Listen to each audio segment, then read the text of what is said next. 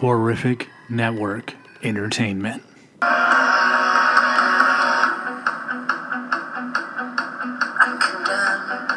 to the show with interviews with your favorite icons of horror. The Horrific Network proudly presents the Horrific Podcast.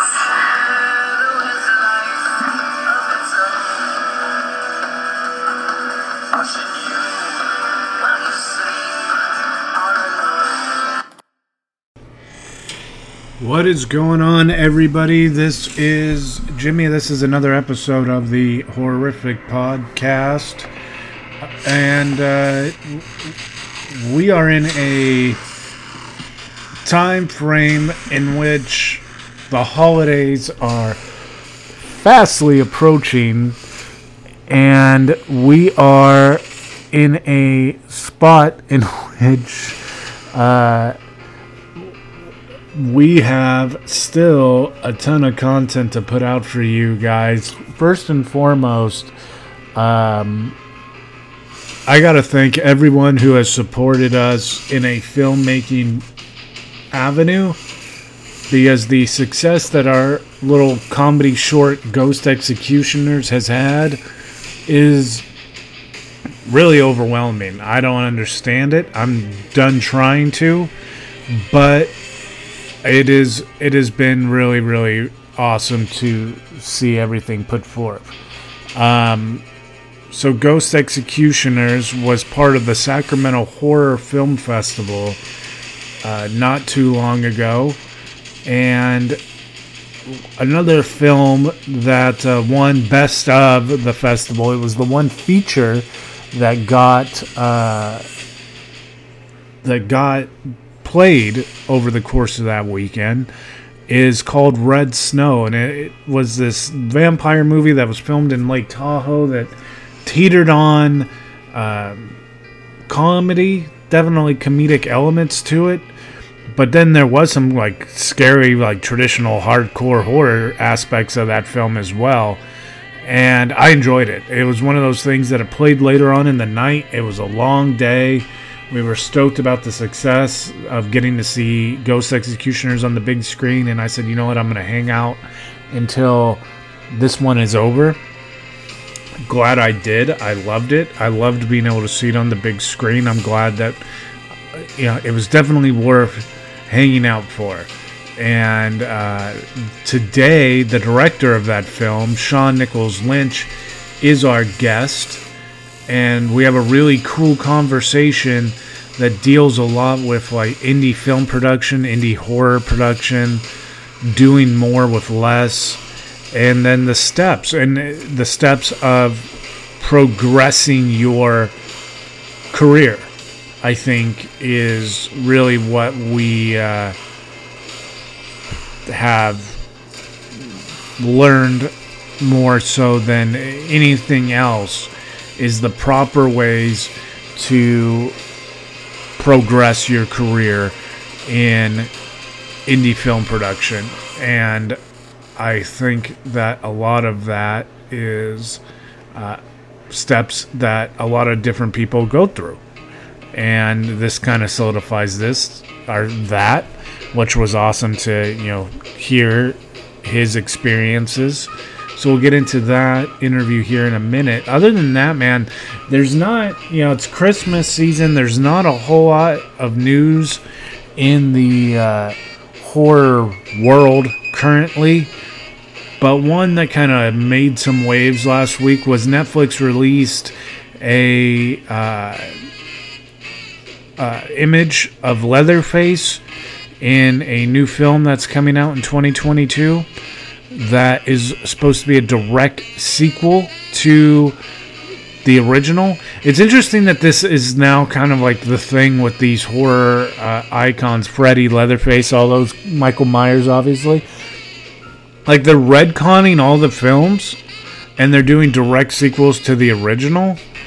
I'm not sure how I feel about that. I've been pretty vocal about the Halloween new franchise. I hated the first one.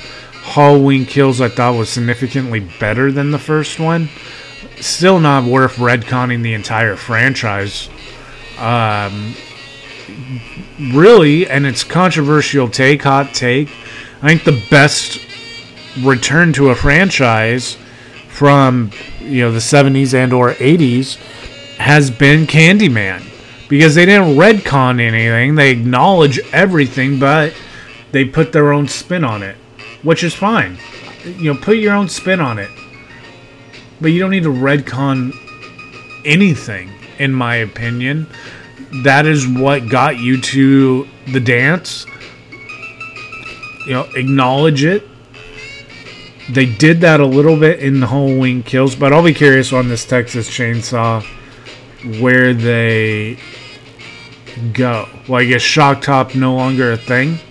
Because he wasn't in the original, and this is a direct sequel some 30 years later.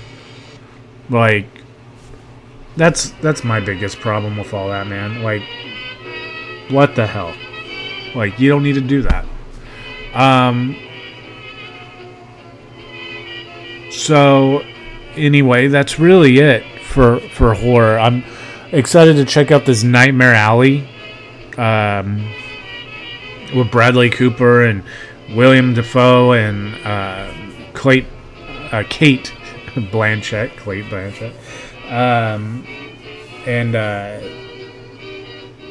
Damn, the other Tony, I'm blanking on her last name, but she was great in Hereditary. So that cast looks great. I'm excited to see where that film goes here in a couple weeks. Not horror related, but of course Spider-Man No Way Home is going to just shatter everything for the box office this year. And yeah, that's pretty much what's been going on. We, the Horrific Network, our little group, we have been gearing up to really film more of the next project that will be coming out in 2022. That is going to be our step from the short film format into the mini feature film format. So that 15-minute range into the 35 to 40-minute range. I'm excited about that. And that is what I know, man. Again, the holidays are fastly approaching, so the podcasting side of things, we are really going to put out podcasts, I think, pretty close up to Christmas, and then take a little bit of a break, but be right back at it, because we got some fun stuff that we are doing over that break. John Higby Horror Haunts Christmas Haunted House. If you are in the area or you want to come to the area, Higby Horror Haunt is doing their Christmas haunt the 10th and 11th, this Friday and Saturday. It is a really good time. Very much looking forward to seeing what John has in store, coming off of really what was his best Higby Horror Haunt season. Broke all kinds of ticketing records. I think a lot of indie haunts saw record numbers this Halloween season, coming off of Halloween not really happening in 2020. So, yeah. If you are in the area and you want to get a little bit of a holiday scare on, Higby Horror Haunt is definitely the place for you to check out this weekend. Anyway, man, let's get into this interview with Sean. I think you guys are going to enjoy it, and we'll be back on the tail end. All right, guys, joining us on the show right now, he is director of a really cool horror film that I got to check out when we were up in Sacramento for Sacramento Horror Film Fest. It was the one feature-length film that they showed, and I thought it was definitely deserving of the time that it got, because this film, Red Snow, takes you in multiple different directions, has you on your toes the whole time. And it is a lot of fun. the entire film to watch. So I'm stoked to have the director of that film, Red Snow, Sean Nichols Lynch, on our show. How you doing today, man? Great, and thank you so much for that introduction. Yeah, it's I'm really happy that people are digging the movie. This thing like immediately gives off 30 Days a Night's vibe, like right from the get go. 30 Days a Night. I'm like, damn, okay, so they're going right down the middle. Winter town vampire, and then like 5 minutes in, damn, does it take a turn? And then 20 minutes in, it takes another turn, and then we turn again. Like, so this, the humor aspect of the film reminds me a lot of like the sense of humor that our crew has. So I have to imagine with like jokes like candy elves and the different shit that they do. Like, while there is some scary stuff going on, you guys probably had like a blast filming this thing, I imagine. Oh yeah, it was definitely like it was like definitely like a tight shoot. There were probably like 10 or 11 people on the crew total. We were Yeah, split between a few different cabins, including the cabin we were shooting in. Bunch of us were bunking in the cabin, like sleeping on the hot set.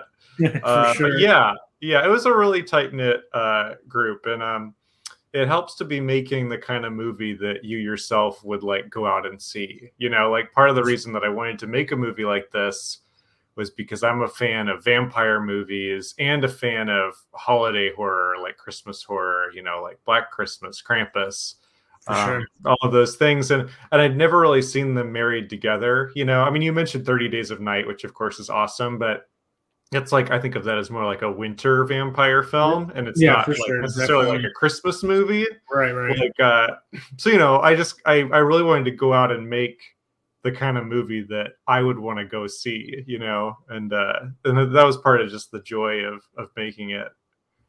Yeah, the fact that you just pointed that out now, that I agree with you on the whole 30 Days and Nights not a Christmas movie. But I've never seen that pops into mind a Christmas vampire movie before.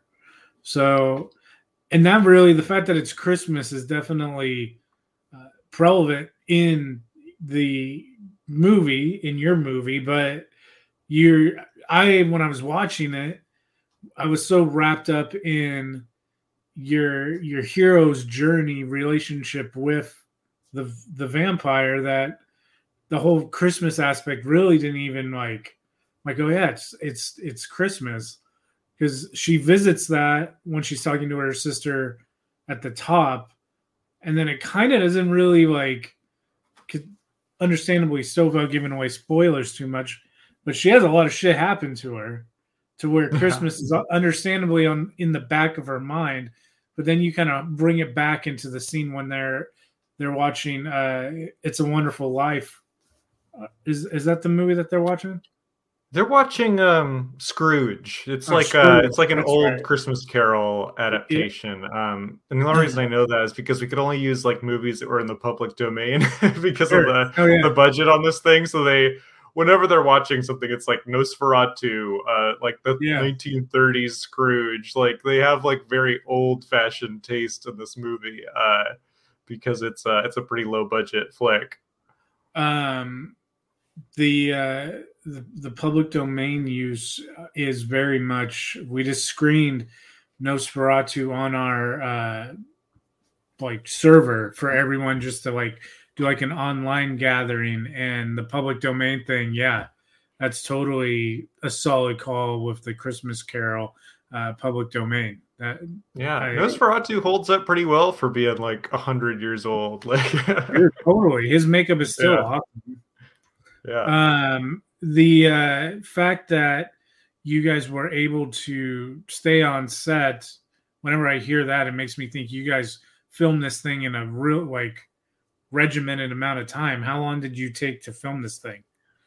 Well, we had to move pretty fast because it's the more days you spend, the more expensive it becomes. We did I think we did about 3 weeks in Tahoe, and then we did a pickup day later for like, there's a scene that happens at a bookstore that we did after the fact. And all of it was like right before COVID. Like the timing of it couldn't have been better. But I think the big thing that helped us was I went through everything with my cinematographer, Gavin Murray. Like we basically shot listed every single scene. Like we did like a kind of visit months before we were even shooting, where we kind of like did floor plans, and like we really like were prepared going in.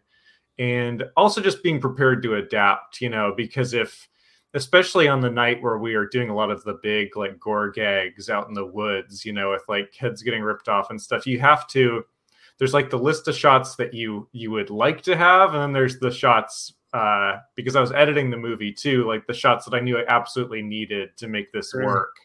And, I definitely got some of my would like to have, like, I definitely got some of the things on my wish list, but there's also like, it's like 3 o'clock in the morning. Like we can't, we're going to have to let people go. But yeah, so I think the preparation is what helped. Shoot this pretty quickly and efficiently.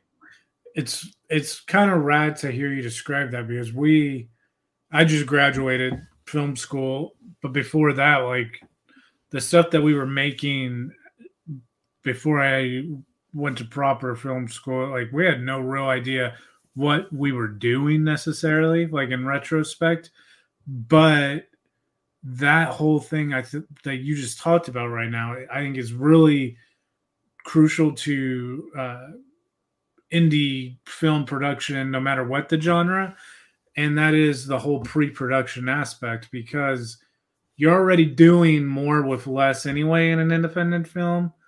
I think that is one thing that you can never be prepared enough on an independent budget. And it's cool to hear you kind of instill my own kind of philosophy when we're trying to make something. Like, I'm not like crazy. This is how most independent people are trying to get their stuff out there.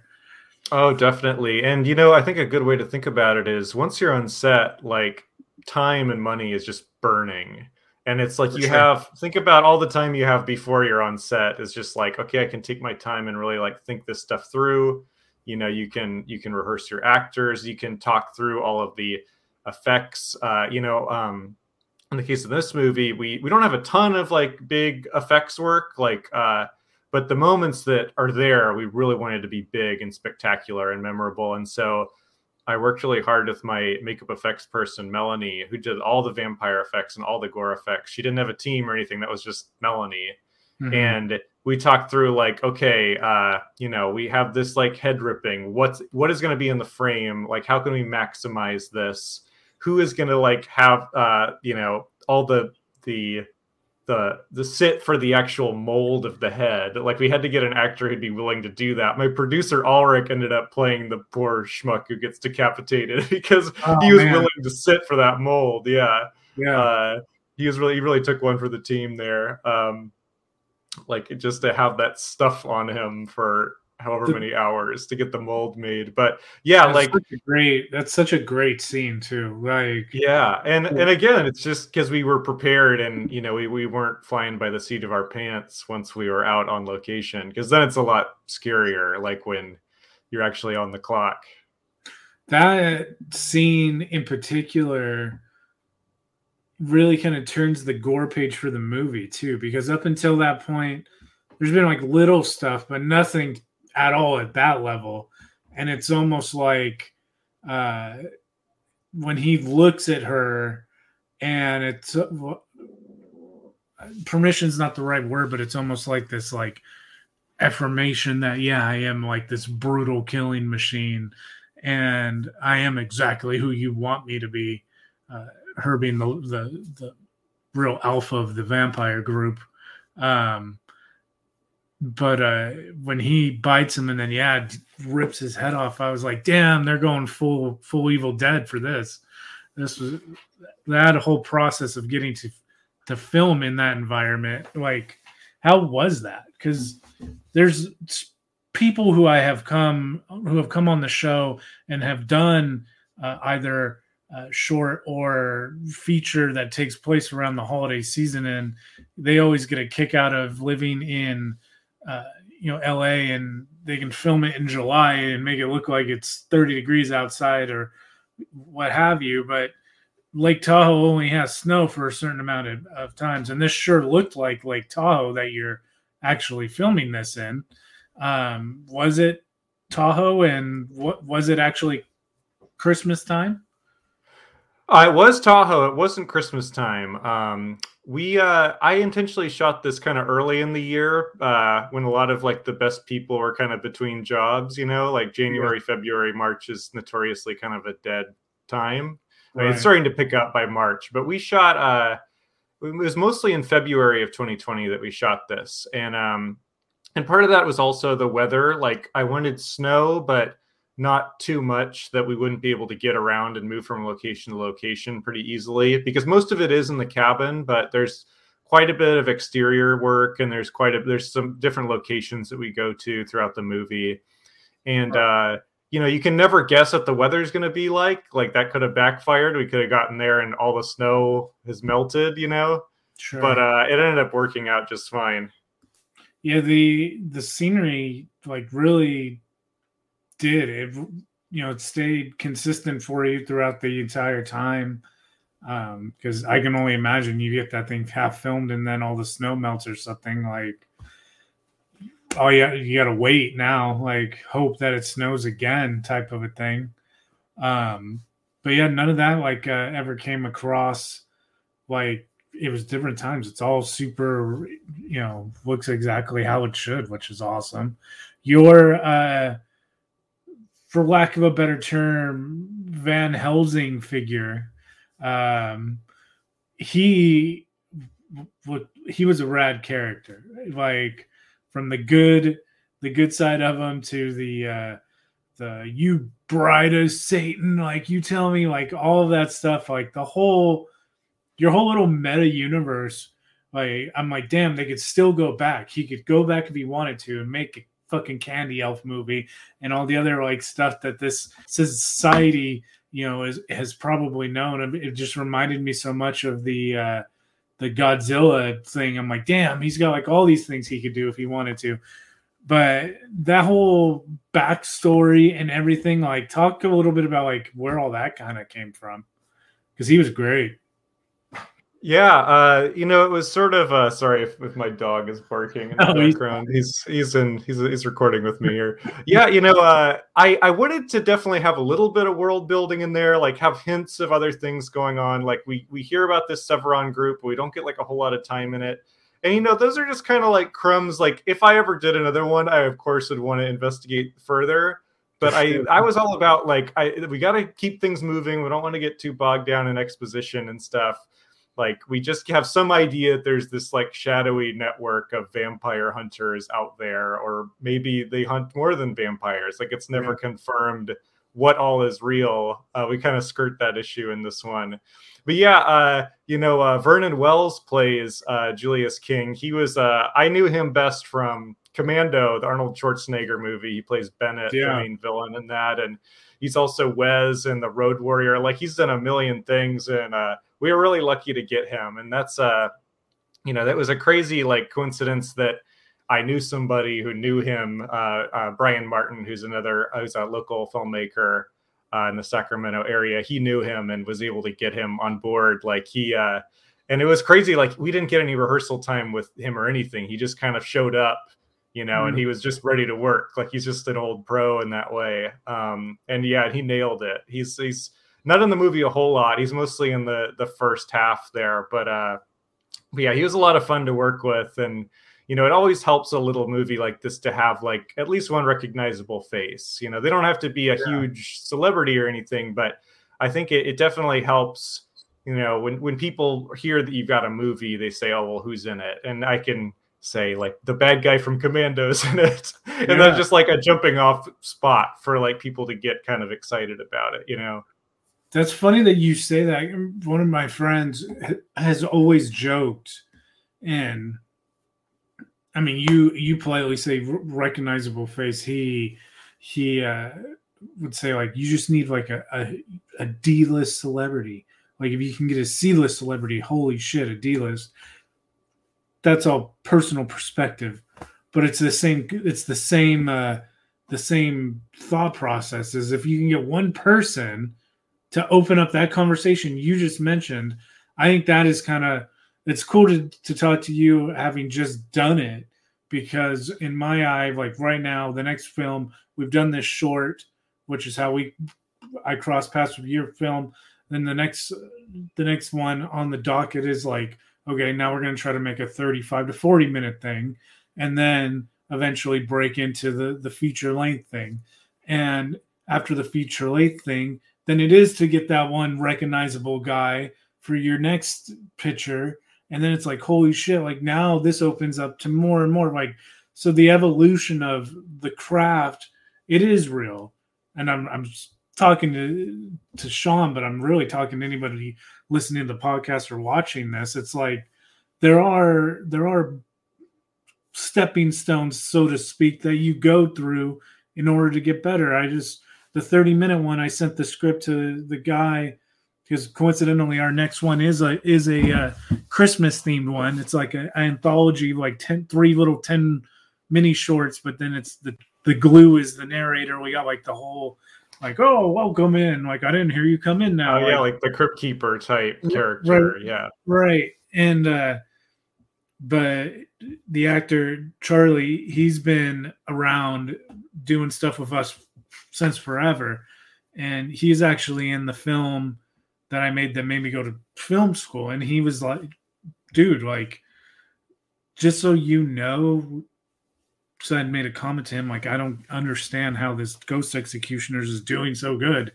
Like, and he's like, you're your own worst critic, like, enjoy the ride, shut up type response. But then when he read this script, he was like, just so you know, like, you're noticeably getting better at how you're writing this shit. And he's like, obviously you've gotten to the point now where you've made a short that's doing good. So now this is the logical next step. On paper, this looks like it's going to be a lot of fun. So it's like, to hear that affirmation, it's like, okay, do a few of those and then try to, add, and then you progress along. And so that's really rad to get to talk to you, because you've now gotten to that point where your production company, you're yourself filmmaker, you're getting along, and this Red Snow is your film that you got to have the one recognizable dude as your bad guy, and he freaking brought it for you too. He's fucking, I mean, I say he did not phone it in at all. Like, he was ready to go. Like, despite us not rehearsing with him or anything, Vernon really did a great job. With that too, like, your cast that you guys ended up finding was really perfect for the roles in which they do. Like, the chemistry between, your two protagonists, when he's giving them notes on her memoir, and it's like, why is he living in Transylvania? Have you ever been to Transylvania? Like, that part of Europe fucking sucks, because you know where all the real vampires are? They're like someplace fun, because like, and like all that stuff. Like, is that all you, or did you like have a group? Because to me, that's like the conversations that we have when we're having beers and we're like just talking about what we're going to talk about for a podcast. Those are the jokes that come like down the line of a conversation. So to hear like him drop them like one-liners, I'm like, oh shit, like this is a vampire I want to party with. Yeah, the casting was pretty interesting. It was unlike anything I've done before, because I really wrote it around the leads were people that I already knew from. I went to film school at San Francisco State, and I met them there. Denise Cisneros, who plays Olivia, who you've seen the film, but she's like a struggling vampire romance novelist who was looking for her big break. And then Nico Bellamy plays the vampire that she has a chance encounter with, and they form this kind of tense relationship throughout the film. A lot of that was just I knew that Denise could bring it, and I definitely like brought it. I definitely like molded that character around her. So Okay. the dialogue was all pretty much what was on the page from the script that I wrote, but I think there's something to be said for the actors sort of bringing their own personality to it. Like there are definitely some line readings and some of that comedic timing that honestly what they did was better than what I had in my head when I wrote it. You know, I think just finding those right people, and then the rest of the cast were just aside from those two and Vernon were just cast in the Bay Area, like at an open casting call. That's where I found Laura Kennan, who plays Jackie, kind of the main villain, like the alpha vampire you were talking about. Yeah. And Alan Silva is a stunt guy who plays Brock, the other.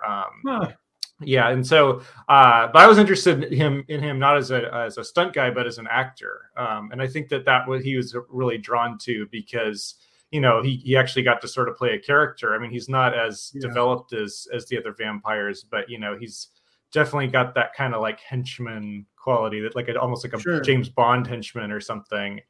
And that really appealed to him. So, you know, it's like a real mix. It was like my two buddies are the two leads, and then these two like sort of up and coming people as the villains. And then, you know, we got our kind of veteran actor as the vampire hunter. So it was kind of just like an interesting mix of people. And it was fortunate that we all just got along really well. And everyone kind of understood the tone of the piece, that we were, you know, that the comedy would come from the characters and the dialogue, but the horror we would treat pretty seriously. Like when vampires are ripping people apart, like that we play pretty straight. And they were all kind of on board with that. And also, I mean, he brought out forth enough of a character where you could tell that he struggled with that decision because he was digging Olivia. Olivia wants him to drink pig's blood for the rest of her life because she wants him to be the saved vampire, the vampire in her dream book, essentially. And so you cared enough about it to when he does rip the head off of that dude, you're like, damn, he's actually killing people for real. Like this is definitely not the first time he's done this. But at the same time, it's all practical effects and it all looks pretty fucking dope. So you're like, that's pretty rad. Like, and then the brain goes to like how you talked about the mold making and everything else. Like, okay, how the hell did they actually do this? The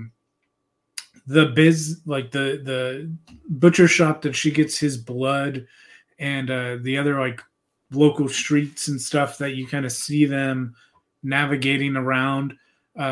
Is that all Tahoe as well? It's all Tahoe. The butcher shop scene, we were lucky because there's pretty much only one major butcher shop in South Lake Tahoe, like that looked good and like what kind of fit the movie. It was Overland Meats. I mean, it's a real business. You can go there. We talked to them about what we were doing. We were like, we can't really pay you or anything, but we'll give you your credit. And they were down with that. Like they were just like, yeah, show up before we open.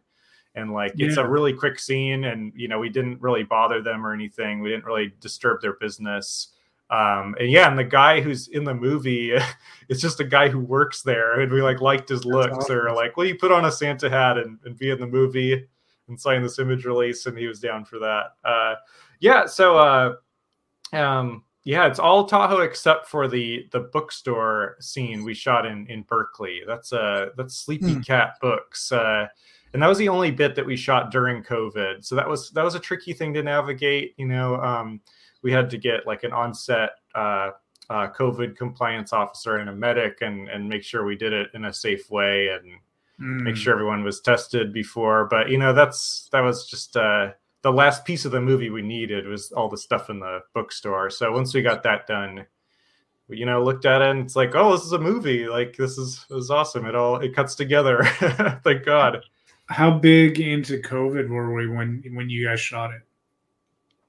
Well, it was crazy because we shot in February into early March of 2020. And while we are shooting, we were getting news updates. Like the Right, first time I ever heard of COVID-19 were like, these push notifications on my phone. It's Sure. like, well, you're shooting the opening sequence when I got the push notification. It was like, the new James Bond movie has been pushed back a year, or like pushed to November or whatever, because of, and that was, Yeah. it's like a movie buff and a James Bond fan, that was the moment where I was like, oh shit, this is serious. If they're pushing back a Bond movie. And like literally when we wrapped and when I got back I was living in San Leandro at the time, when my wife and I came back, that's when the lockdown started happening. And that's when it like the timing could not have been better. Like we literally got, 90% of the movie, 95% of the movie done like right before the lockdowns happened. That's good. I mean, that definitely gives you something to do during the lockdown. Yeah. Perfect time for post. The three films, we did the first one right around that time too. And I can remember thinking something similar to you. Ours was when they announced they were going to close Disney. And I was like, damn, if Disneyland is closing, like this is actually really, really bad, because that's the one place that's going to stay open as long as possible is Disney. And so, that was like what shows you, like, in the middle of just trying to be an adult and everything else, like in retrospect, like, damn, it took you until Disney to realize how bad it was, huh? Like, and now it's crazy how that has changed us. I know filming now, it's like everybody goes down the line and we do like the mask conversation. Like, okay, today we're filming in a living room just to shoot one out there. And so you are, if you're helping out in this scene, like you're going to be within, 2 feet of each other because we're all crammed in this one room. Steve, do you want masks or are you okay without masks? I'm okay without masks. Okay. Valerie, I'm okay without masks. Susan, I'm kind of wanting masks. The second that like one person says they want masks, everyone's wearing the mask.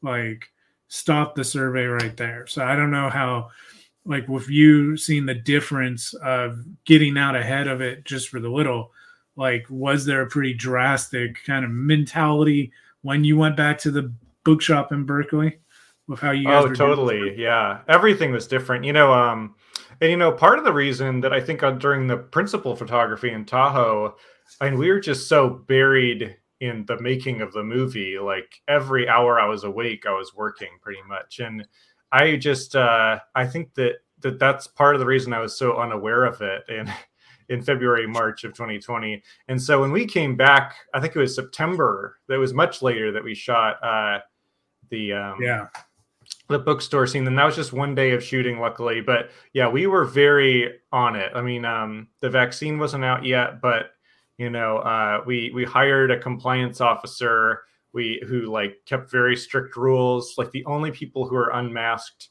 were Denise and one other actor that she was interacting with, Edward. And they both got negative tests right before. And like between takes, the masks and all that would go back on. And it's funny because the bookstore scene was actually supposed to be like a big day for extras, like in our crowdfunding. One of the things was you'd get to be an extra in that scene. And I had to make some tough calls to be like, hey, we're just going to have crew wearing masks with their backs to the camera in line and just pump in and post like some crowd walla walla sound, because we can't, there's just no way to do a crowd scene right now. But luckily people were really understanding. And I was like, think of this as a rain check for the next one. Like, sure. I'll get you on the next one. But that's honestly been my only experience shooting in COVID, was that one pickup day. Like since then it's been entirely, taking the movie on the festival circuit and post-production and all that kind of stuff. So eventually I'm going to have to get back onto the production side, and it's going to be a totally different landscape, as you're well aware, it sounds like. Did you make it to SAC Horror when it was there? Or did you? Yeah, I did. Right. Yeah, that was pretty cool. And we're also playing. I'm not sure when this is coming out, but we're also playing another Hole in the Head in San Francisco on December 9th. And yeah, it is cool to go to the in-person events. So we're recording on a Friday, so this gets posted Monday. So there you go. Oh, cool. So this Thursday. Yeah, if you're listening to this, just in a couple more days, Hole in the Head. Yeah. You guys are out there. Are you going to be out there checking it out live? Oh yeah, I'm gonna be there. A bunch of the cast, it'll be there. Yeah, it'll be like we're pretty much like a Bay Area production. Most of the cast and crew they're kind of split between like Northern California and Southern California, and at least the Northern California contingent will be there in force. But yeah, Sacramento Horror was awesome. I'd been there a couple of years earlier. My wife and I did a short film called Audiobook of the Dead. And yeah, it's just a 2-minute short. Basically, my wife plays this woman who's driving home from work, listening to an audiobook, and suddenly the narrator like turns evil on her. Nice. And that was just like for fun that we did that. And so I was already well aware of Sacramento Horror Film Festival, and I definitely wanted to submit there, even though they tend to be more towards short films. But luckily, we were the one feature programmed, and we won Best Feature somehow, which is cool. Yeah. It's like, I guess by default. Yeah, no, I saw the thing with the belt. Yeah, the picture that they posted and everything. I was stoked. I was like, yeah, hell yeah. The whole festival circuit. This really being our first one that has done a festival circuit. It's really cool. It's cool to go out there and meet fellow filmmakers, but it's cool to just like get essentially like you're getting to binge watch the way SAC was essentially, because it was like in these 2-hour chunks. I was like, oh, it's like season 1, 2, and 3. We're just like sitting here and binge watching a whole like slew of these like different short films, and it was really cool because like the majority of them they were all unique. Like everybody had like a different take on it, whether it was like funny, scary, psychological, ghosts. Like everyone seemed like they were touching subgenres separate of each other. And if there was like 2 ghost movies, one was actually scary and one was funny. Like they were never like direct comparisons of each other, which was pretty cool. Yeah, the programming was great. I mean, and a good festival will do just that. They'll pick things that are all different genres, all different production values. I mean, there were shorts that I know for a fact had bigger budgets than my feature. Like you can just tell, like just enormous production value in this like 10-minute short. And then there's ones that are very lo-fi and or on the student level that are also great. And having that, I think that's the great thing about attending a festival like SAC Horror or some of these other places that we've played is like you're getting kind of this curated like playlist of great horror from sometimes all over the world, but certainly all around the country. And it's fun to see familiar faces at different festivals. You know, some of these filmmakers I've run into a bunch of times, either feature filmmakers or short filmmakers. And, you know, it's just kind of part of the journey. And, you know, we're kind of coming up on the end of our festival run. The movie's coming out on digital in Europe, gets it December 6th before Christmas. Nice. For some reason, America is getting it after Christmas. And I asked my distributor, like, why is that? Like, and they're like, oh, we don't want to compete with the other Christmas movies. I guess they're trying to like hide the fact that it's a Christmas movie, but which I get that, you know, like I kind of get both perspectives. I think of it as a Christmas horror movie, but like you said, it's kind of more just like it's kind of just a flavor that's added. But yeah, it's so we're enjoying these last few festivals. You know, we've been at it since April. We started at Panic Fest in Kansas City, and we've gone to Portland Horror. We went to Fright Fest in London. I wasn't able to attend all of these, obviously, but right. Genre Blast in Virginia was a cool one. at the Alamo Draft House. That was when I was actually able to attend, and we won the audience award there, which is pretty awesome. And it's like, this is like the best part of the filmmaking journey, is like getting to tour with your movie. Cause like once it's out, it's kind of like, here's the DVD, it's like it's not quite as fun, you don't get to meet the filmmakers and all that good stuff. It's kind of, I don't know if you've begun like on stuff since then. I'm sure that you have, since the film's been done, especially if you've been doing festivals that long. But it's just kind of a trip to go back to something after it's been done that long, and then it begins its festival circuit. It was so much so that when ours got in, my wife was like, this is like, she is my boardroom executive. Like, I pitched the ideas to her. And so when it started to get in, her thing was, this is not your last thing that you were talking about. This is like true. And I was like, yeah, no, this is like, we did this, little under a year ago, just because it's weird how you could do that with film. Like, once one is done, it's done.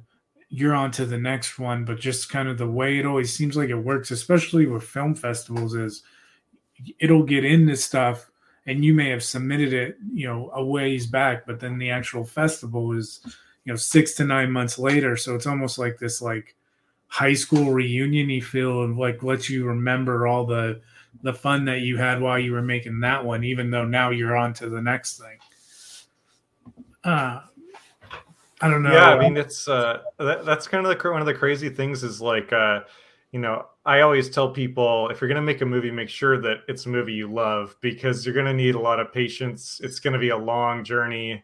I wrote this in like 2019, shot it in 2020, spent all of 2021 like on the festival circuit with it, and then 2022 is like, promoting the digital and DVD release. And it's like, it's a long road. And it's like you said, it feels like an old project to me, but to everyone else, it's brand new, Right. So you have to always keep that perspective and treat it like it's this new thing, even though you've lived with it for years. Yeah, for sure. And so, with that, Red Snow, I guess the right way to, in your VOD app of choice, would be like Red Snow 2022. Then, if you're in the USA, to find your Red Snow, right? I think like December 28th. We're just squeaking into 2021. Okay. If you go to redsnowmovie.com, we'll have links up. As of this recording, you can pre-order the DVD. I know that the digital stuff, it'll be on like iTunes, Amazon, Vudu, all those places eventually. But for right now, they're just having pre-orders for the DVD. I'm not sure why, but yeah, we'll have all those links up, or you can just search Red Snow. I know that there's another Red Snow out there. It's like a war movie, but ours will be pretty obvious because there'll be like a vampire on the cover. Right. So yeah, for sure. Yeah. For sure. We will definitely, when it actually hits stores, we will share a link to where you guys can find it, because that if you are of the digital minded and you don't want the physical copy anymore. But yeah, I'm super stoked. How about is there something that we can look forward to from you and your team towards the future that you guys may have stewing in the pot? I'm writing something right now. I don't have like any hard set plans on it yet, but there's definitely something cooking. And I'm gonna let everybody know about that when I can say more about it. So yeah, I'm always working on something, but right now it's all Red Snow. It's like all promoting the movie. It's all doing the festivals. But yeah, I'm definitely. I can tell you a little bit. Like it'll be another horror movie for sure. I think it'll be a little darker than this one, but still with a sense of humor and and I hope to try and surpass what we did here. Like that's always the goal. That is definitely always trying to do a little bit better than the next one. I got used to telling myself that because every time I say it out loud, someone around me says, duh, it should be. Because I guess as an artist, as a filmmaker, your next one should always be a tiny, at least, bit better than the next one. So, Sean, man, I thank you for coming on the show. We will definitely have to get you back on at some point to just either talk more Red Snow or talk horror in general, or whatever you guys are up to. We'll definitely have to do something in the future. Yeah, thank you so much for having me. It's a blast, and yeah, happy to come back. Right on, man. Cool. And that is really it, man. When Red Snow comes out and is available, like Sean said, early next year on all the streaming platforms and such, I definitely suggest checking it out. If you are following it and you can get to one of the festivals that it's screening at and you can see it on the big screen, I definitely would recommend doing so, as well as really movies on the big screen. It's the way that they should be seen, in my opinion. So, still coming up this week, we will have on the tribute show a report from the Marius Nights event, and we will next week have on this show.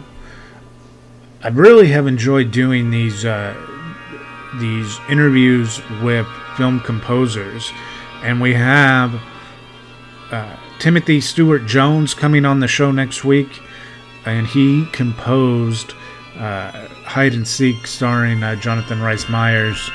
That is coming sooner than later, and that looks like it is going to be a creepy film. So we'll be talking to Timothy next week on the podcast, so stay tuned for that.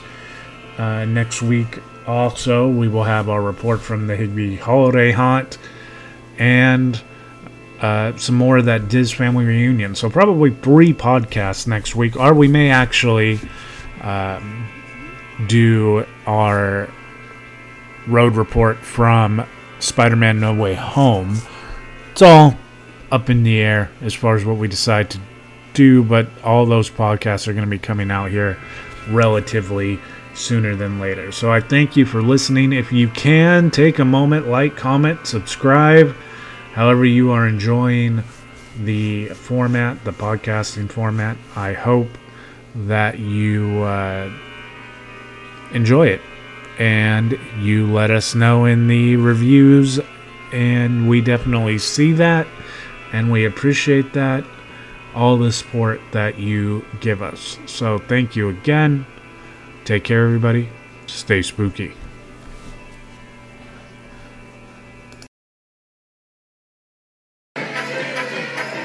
The Horrific Podcast is a product of the Horrific Network, owned and operated by Jimmy Wienholz and All Horrific Network Productions.